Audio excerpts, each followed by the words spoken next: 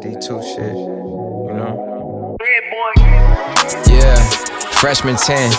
This shit making me feel old, damn. I gotta go back to 010 when the best car I rode in was an old Benz and new enemies were still old friends. Honestly, I think it was around 09 the time I got the XXL cosign. Remember thinking I should've been on the last couple years, nigga, both times. For the first time, feel I was walking in my truth. Cold day in NYC, nervous walking in the room.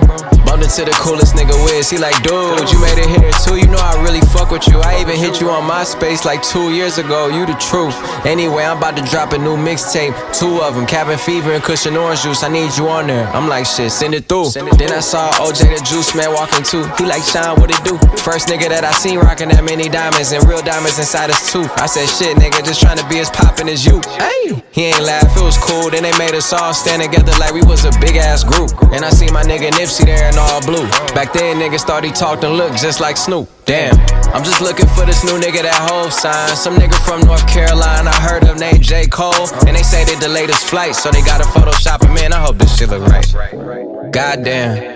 Freshman 10. The funny thing about being next up is that shit, you'll never be next again. Got my foot in the door, been stepping it up ever since. Crazy how some of the longest, most stressful days of your life end up being the times that you wish you could live twice. Only 2 mixtapes in, but in my city one of the realest though. And at that time niggas peep niggas was stealing flows and building off it. And at that time that nigga Ye was like Dre, I'm just trying to make him M's off it. Later that night I hit the stew and nippin' Wiz. Fresh Montana too, but he wasn't on the cover. I mean at least not ours, but they put him on another.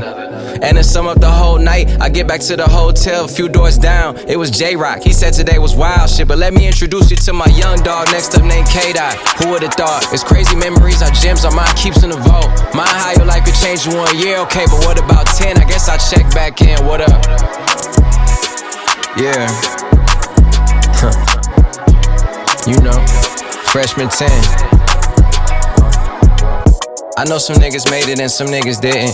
That's the realest reality that we all here hitting. But love to the whole clique, cause we got a platform the most don't get. So shout out Nip, Wiz, and Cole. Who else? Shout out Pill and OJ too. Gangsta Gibbs for Sean Donis and J-Rock too. I pray you got as much love for me as I got for you. Real shit, I think we was the best class that ever came through.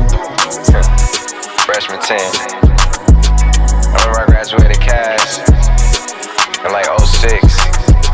And I remember between then and, you know, to the XXL cover, them was probably some of the hardest years of my life.